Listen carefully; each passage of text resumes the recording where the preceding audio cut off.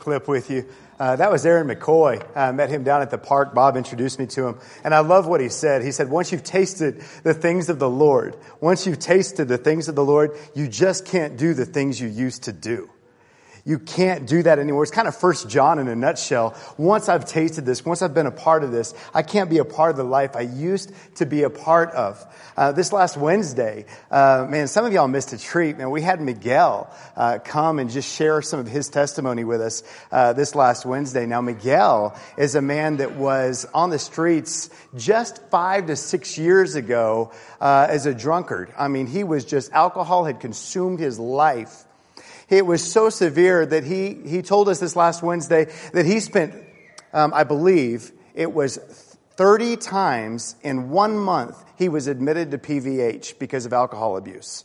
30 times in a month he was admitted to PVH. Somebody who had just been consumed. He was dead. He was dying. And then somehow God did something, entered into his life, and he not only gets himself recovered from alcohol abuse, gets on his feet, but gets into a home. Gets into a home with 2 kitchens and 6 bedrooms so he can open it up to the community and help people sober up. Miguel came from being an alcoholic off the streets, and with 5 years, he's had more than 100 people in his house recovering from alcohol addiction. And he came and shared this testimony. And I said, why not? When you're coming off the streets, why not just move forward in life and say, that used to be my life and get away from the community? He said, because if it wasn't for people investing in me, coming into my life, coming into my experience, I'd be dead right now. And so I've got to take the love that was poured into my life and begin pouring it into other lives. And I've got to allow that to work through me. It's beautiful for me to see that kind of testimony. And God has been sending people. As far as the church at Metal Art, God has been sending people our way to remind us, to help us. God is speaking to us through some of these people. Listen, Miguel is not the first person I would talk to about the 5 tenets of Calvinism. He's not the first person I would talk to about soteriology, ecclesiology, or any of the ologies. But this man gets one thing dead on. Love the Lord your God with all of your heart, soul, mind, strength, and love your neighbor as yourself. The one thing, the simple thing. I love to cook, and I'm still working at it, but it's a passion of mine. I love cooking different things. When I get online and I'm looking up a recipe that I want to throw down for somebody, the first thing I do is look at the ingredients. What's in this? And then I have an idea maybe of what it's going to be like. So I want to do something with you this morning. I'm going to go through kind of a recipe of the book of Luke. This is the book of Luke in a nutshell. I'm going to give you kind of a thread that goes through this book. Every verse I'm going to share with you is from the book of Luke. Beginning in chapter 5, the disciples left everything and followed him. Again in chapter 5, Matthew, Jesus walks up to him and he says, "Follow me." He leaves everything and follows him. In chapter 9, Jesus says, "If anyone would come after me, he must deny himself and take up his cross and follow after me. Whoever wants to save his life will lose it, but whoever loses his life for me will save it." In chapter 14, "If anyone comes to me and does not hate his father and mother, his wife, children, his brothers, sisters, even his own life, he cannot be my disciple. And anyone who does not carry his cross and follow me cannot be my disciple." In chapter 14 again, he says, "He who does not give up everything cannot be my disciple." Chapter 18, a rich young ruler comes to him and says, "Good teacher, what must I do to inherit eternal life?" He says, "Why do you call me good? No one is good. But I'll tell you this, sell everything you have and give to the poor. Then you'll have a treasure in heaven." Chapter 18, Peter said to him, "We have left everything to follow you." And then Jesus says, "Good." This is his response. "We're going to Jerusalem." Now that's really key to the book of Luke, is once Jesus turns and he sets his face towards Jerusalem, the crowds begin to dwindle. Crowds are growing. The gospel is growing. Everything is going well. And then Jesus resolutely, the text says, set his face for Jerusalem. And the text reminds us several times through the last half of the book of Luke, he was making his way towards Jerusalem. And so it's great when someone comes to you and says, follow me. What's the first question you're going to ask the person who says, follow me? Where are you going? And so they're following him. They're excited. They see the loaves. They see Jesus multiplying the loaves of bread. They're seeing these miracles. But then they start realizing this is going to be a life of sacrifice. This is going to mean a life of transformation. So I want you to open up with me real quick. We're going to go to chapter 13 of the book of Luke. And I want to begin just with this parable of the mustard seed. And then we're going to focus in on what's on the narrow door. And this passage of Scripture, I hope, does for you this morning what it did for me this week. I was terrified of this chapter. I was terrified of these verses. Because the narrow door, I grew up thinking of these verses, and I was terrified by them. I thought the narrow door meant if I didn't find the right church to attend in this life, then I was in the broad way, and I had to find the narrow way. If it wasn't the exact right mixture of church doctrines, then I was not in the narrow door, I was in the broad way. And these verses terrified me because of that. Verses that you would look at and say, man, how do I know if I'm even a Christian? How do I know if I'm even saved? Don't talk about the narrow door. Don't talk about the narrow way. But listen, these verses were transformed for me in this study. And I believe that these verses offer incredible peace to a Christian. I'm going to explain why in just a minute. Let's begin with the mustard seed. Jesus asked, what's the kingdom of God like? What shall I compare it to?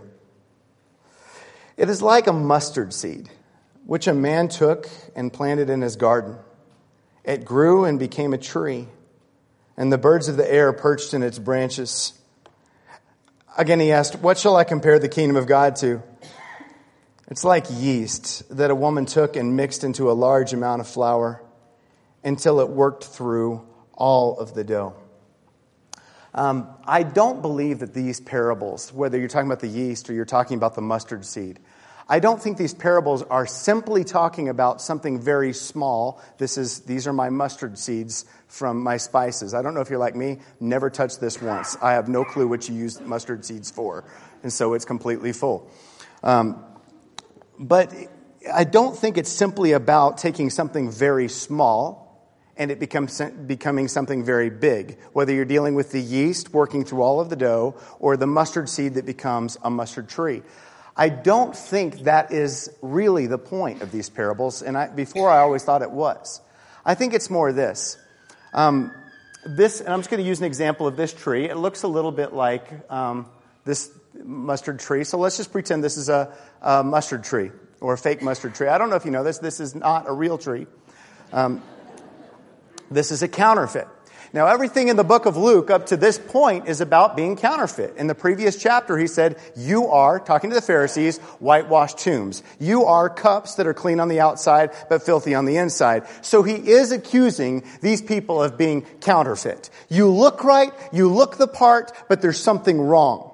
And if I were to take this tree and if together we were to say, let's make a mustard tree. And I don't know the process that goes into making a fake ficus tree, or whatever we're going to do, but I'm assuming this is real wood that they borrowed that's dead. Because it looks and feels real. And everything that you would do, including the pot, to make it look like we're nourishing this tree. This feels like real wood. Hey, the leaves are green. Why do I know that's not a real tree? Well, there's two things. There's two things that I know that makes that not a real tree. One, it's not in a place where a tree could possibly survive. It's not living in the light. It's not living in a place where it has the kind of nourishment where a tree could survive. Two, no one on this staff would ever take care of a tree in this building. Three, I know it mostly because there's no fruit. There is no fruit on that tree. And no matter what you do, when you try to manufacture this tree, if it's fake, it will not bear fruit. And then in the end, what you've done is to try to create a fake tree is infinitely more difficult than doing the one simple thing that I need to get a mustard tree. The only way to do it is to take a seed and to put it in, and the DNA, everything I need is programmed into this seed. Everything I need for a genuine tree is already right here in this seed. And the simplicity of simply planting the seed, nurturing and taking care of it, the simplicity of that is what's going to give me the mustard tree. And what's happening in our religion today is the same thing that was happening in the religion back then. We look at the church and we say, what can I do to imitate what a Christian is supposed to be? Love, joy, peace, patience, kindness, goodness, faithfulness, gentleness, self-control. I want to robe myself with these things. I want to worship the way they worshiped. I want to act the way they act. But one thing is needed. And I could try to imitate the life of Christ. But if I do not have the one thing that is needed, the seed, the DNA, love the Lord your God with all of your heart, soul, mind, and strength, and love your neighbor as yourself. If I do not have genuine love and relationship with God at the heart of who I am, then I am an imposter. I am a fake. And it is impossible. 1 John is there to say this. Listen, you try your hardest to fulfill these commands in your life. You cannot do it. Because, and these are the words that 1 John is going to use, because his seed is not in you. Because his spirit is not in you. Because his word is not in you. Because his anointing is not in you. 1 John is consumed with what is actually inside of you. Because if that is in me, if that seed is in me, love for him and love for everything that God teaches and represents, then genuine Christianity flows forth out of that. And it cannot work the opposite. You cannot begin from the outside and you work your way in. And so he begins with this parable of the mustard seed and the mustard tree. And I'm going to come back to that in a minute. And then he says to them this. After it says, I want to begin in verse 22. Jesus went through the towns and villages, teaching as he made his way to Jerusalem. Someone asked him, Lord, are only a few people going to be saved? Now that question makes a lot of sense. Because so far in the book of Luke, we've read, man, if somebody wants to come after me, he needs to leave everything. Someone comes after Jesus and he says, Lord, I want to follow you. And he says, foxes have holes. Someone else says, I want to follow you. And he says, but first let me go say goodbye to my mom and dad. And he says, man, anybody who puts his hand to the plow and looks back is not fit for the kingdom.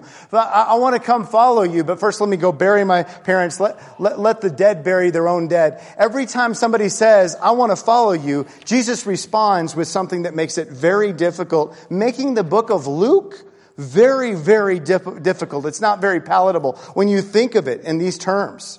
And so it makes sense that they would come to him. This man that says, man, it's harder for a camel to go through the eye of a needle than for a rich man to go into the kingdom of heaven. All of these teachings it was so natural that you would come and say, who's saved? Are only a few going to be in there? It makes a lot of sense to me that this question would follow. And then Christ says this, make every effort to enter through the narrow door. Because many, I tell you, will try to enter and will not be able to. Again, a verse that at first just terrifies me. Look at some verses of this God of grace. How can a God of grace, I'm going to share some verses with you that are disturbing in the Old Testament as well. But how can a God of compassion, that showed compassion to a prostitute, to a centurion, to the unclean, and to the darkest of sinners, the God who said that his desire was for all men to be saved, how could he make the way narrow? Why would he make the way narrow if he's a God of compassion and a God of grace? That's a fair question. Here's some verses from the Old Testament. This is Proverbs 1:25. The God of grace spoke these words. Since you ignored all my advice and would not accept my rebuke, I in turn will laugh at your disaster. I will mock when calamity overtakes you. When calamity overtakes you like a storm. When disaster sweeps over you like a whirlwind. In Isaiah 30:32, talking about the punishment that God would inflict on his people, he said this, every stroke the Lord lays on them with his punishing rod will be to the music of tambourine and harps. says, I'm going to beat you. And I'm going to beat you to music. And you're reading this stuff thinking, I kind of like the grace verses. What is this? And you're reading this and asking yourself, man, how can the God of compassion say such things and act in such a way? And the reason why is this. And I love the way Rabbi Zacharias responded to this, a very similar question. He said this, because there's only one law of gravity. You can't have your own law of gravity. And I can't have my own law of gravity. The law of gravity is very simple. The way of the Lord is very simple. It's His command. It's what He's given us. It's what He's instructed us. But it is so liberating. And it's so eye-opening to me. But He's simply saying this, Jeff, all of your life you've pursued me. You've studied religion. You've done what you could. You've complicated things a lot. And there's one thing that I asked of you. There's one narrow road I chose for you. Love me with all of your heart, your soul, your mind, and your strength. This is the narrow path. Relationship with me and truly loving me. Truly understanding what it is to immerse your life into me. That is the only way. You cannot try to arrive at Christianity by being a counterfeit. Jesus said this in John 10, I am the gate. Whoever enters through me will be saved. In Acts 4:12, he says, salvation is found in no one else, for there's no other name under heaven given by men by which we must be saved. You know, not everyone will die and go to a better place, regardless of what's said at funerals. The truth is, that's just not what the Word gives us. God has shown so much grace, even in this life alone. And we can't choose this life alone. But I believe this, even if it's only for this life, I have no right to look at God and say, what kind of God are you for not giving me eternal life? It's by His grace that I am what I am. It's by His grace that I breathe. And for Him to offer eternal life to us is an enormous grace. And the simple, narrow way that He offers us is you have to have relationship with me. You have to truly love me and seek me with everything that you got. I'm going to talk about baptism a little bit in just a minute. I want to talk about what that means and what that should mean to us. It's a topic that constantly needs clarifying, I believe, in our minds, as far as what is this baptism that He's calling us to. Before I get into that, I want to talk a little bit about being counterfeit. I have a confession to make. I was fake this last week. I did something super fake. I hate golf. I'm terrible at golf. I've gone with David and a couple of you guys. I'm the world's worst golfer. I can't hit a golf ball straight to save my life. I always hated golf. That's why I got into disc golf. It's a little bit more nuanced, a little bit more complicated. But I was watching the news not long ago. It was just a few days ago, and I just usually watch the news for maybe 5 minutes a day to see what's going on. Then I avoid all the dumb stuff. But I saw that a golfer went quadruple bogey. I had no clue who he was. I didn't know his name. Rory McIlroy, I think is his name. And so then later that afternoon, I'm out at Dick's Sporting Goods, and I'm getting a golf shirt because they're 50% off. And I said, well, I'm going to go get a golf shirt. Well, the guy comes up to me and says, well, you're going to get out on the greens today? And I said, no, not today. I'm not going to get out. And, of course, I never get out, but I was trying to play the part. And then he said, did you hear about Rory McIlroy? And I go, weird, I just saw this on the news. And I said, yeah, quadruple bogey, right? He said, yeah. And at this point, I said, man, I hope this guy didn't call my bluff. I know nothing about golf. I'm just here looking at shirts, right? Anyway, I thought I'd share that story with you. But I was thinking about how it's easy to kind of play the part. But then if he got me out of the green, say, this guy doesn't actually play golf. And it's funny how we can do that in religion. We speak the language. We act the part. We go to church. There's a lot of things that we can do. But Jesus has a very, very I think it's a relieving message, but it's a very difficult message at the same time. How do I know that I'm genuine? How do I know that I'm not a fake tree? How do I know that I'm actually in him? I could say a lot of words that in maybe the modern theological world would impress people, but they're not biblical words. I could do a lot of things that have to do with religion. But someone runs into me, generally they would, hopefully, I pray this isn't true. But probably they would recognize by my speech and by the things that I could talk about, he's probably a preacher, he works with the church. Someone runs into Miguel. They see their Savior, they see Jesus Christ. They see the love of the Lord. And I have to ask myself, do I represent church? Or do I represent Jesus Christ? And when people look at our lives, do they see all of everything that would make a tree from the outside? But there's no fruit. Nor does it need the light of day.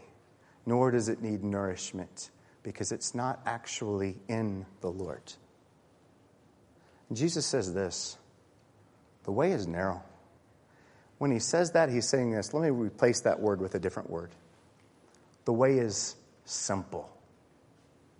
Simple. Actually, the word in Greek means straight. It means singular. There's one thing, and this is it. The word must be alive in you.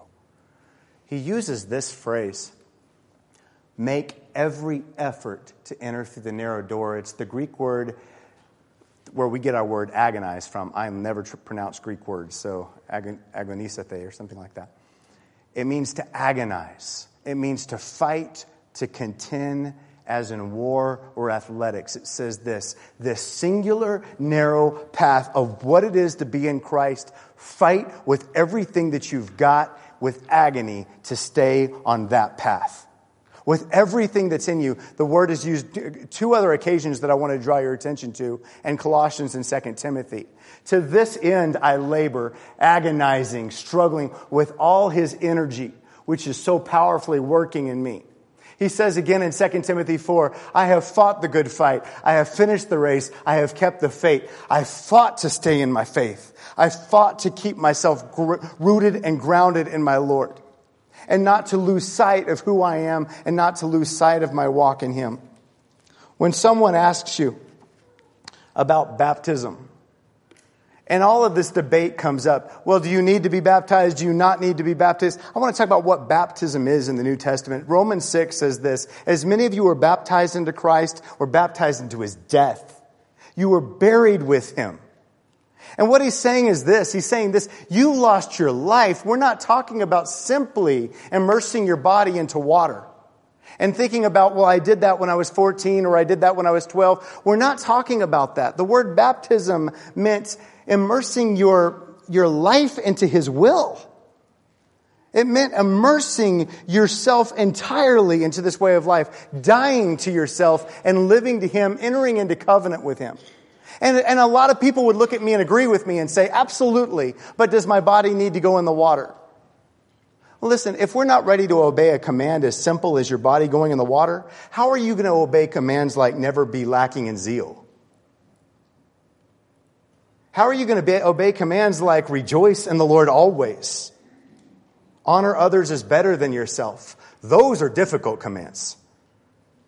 And he simply says this, enter into covenant with me. And churches today, because we're so consumed with this, have the audacity to ask questions like, well, do I really... Stop. Don't ever speak to the Lord that way. Let's make baptism something richer and deeper than it has been sometimes. We are not talking about water. It's an act that takes place through water. But it's the grace of the Lord Jesus Christ that saves us. And it's faith and covenant and commitment to him. And baptism represents death. My life is hidden in Christ alone. And so this narrow path, this simple way, I pray gives you peace. Because regardless of what Miguel or you or any of us might know about Revelation, the baptism for the dead in Corinthians, speaking in tongues, how a true, authentic worship service is supposed to look like, one thing matters, is that seed inside of you. Is the love of God what consumes you? And desire to have His life, His word lived out through you, so that whenever He asks you anything, and anything that He commands us through His word, I simply say, because I love you, I'll do it. I believe this, and I'm especially before when I preach every week before my wife, my parents, my in-laws, the Richters are my family, people who know me well. There's no way I'm going to stand up here and try to pretend that I live I don't like to say perfect because that's obvious, a good life. I wouldn't ever try to pretend that. But I do believe this, that if the seed of His word and the love for Him is inside of you, you are a genuine, I'm going to keep using the example of a tree. You are a genuine tree. And there is no way to bear fruit outside of a walk in Him. There is no way to create true, strong roots outside of a true walk in Him. There's no way to grow, and there's no way to look at, and for people to look at your life and say, that is a Christian, that models Jesus Christ, outside of a genuine walk in His Spirit. I believe that that is what is in mind when Jesus talks about this narrow way, this simple way. And I pray that that both challenges you and gives you peace, because I can say with certainty that I am in Him. I'm in Christ, not because of all the complexities of everything that I've figured out in religion, because of the one thing that I know and I pray that He will retain in my heart, to love Him with everything that I've got and to genuinely want to be His. And when He says, I'm going to Jerusalem, to be willing to pick up my cross and go with Him. I want to lift you up in prayer. I want to lift up this body in prayer. And we've done this before frequently, but it's important to me that as a body, as we grow, there's energy, there's so many good things happening, that we won't overcomplicate this, that we'll keep this very simple, that a walk in Jesus Christ is the one thing we're pleading with you, begging with you, that we pray that every man would have. And I want to pray that this is something that is true of this body, and something that is true in our representation of His gospel as well. Let's pray together. My Father, I pray that we would leave challenged by your words. God, that we do overcomplicate this, and I pray that we would hold on to every word you teach us, that we would honor your word as holy. But God, above everything else, that we would remember a relationship with you and a walk in your Spirit and a sacrificial of giving ourselves and our will to you daily. I pray that we'll remember that that's what's fundamental to our faith. I ask God that the world would see us, that we would be able to see one another, and that we would see the very Spirit of you here, alive and active in this body. I pray, God, that you would surprise us this year again, that you would continue to pour your work and your Spirit into what we're doing, and that, Father, we would be truly led by you. God, I ask that we would leave with these verses knowing that the door is narrow. Father, that won't be something that terrifies us and scares us off, but that will something that will focus us and give us comfort to know that one thing is needed and that we won't forget that one thing. I love you so much, Father, for calling us your children, for giving us peace, and for causing us to be authentic in you by your Spirit. It's in Christ's name we pray. Amen. Let's stand and worship our God.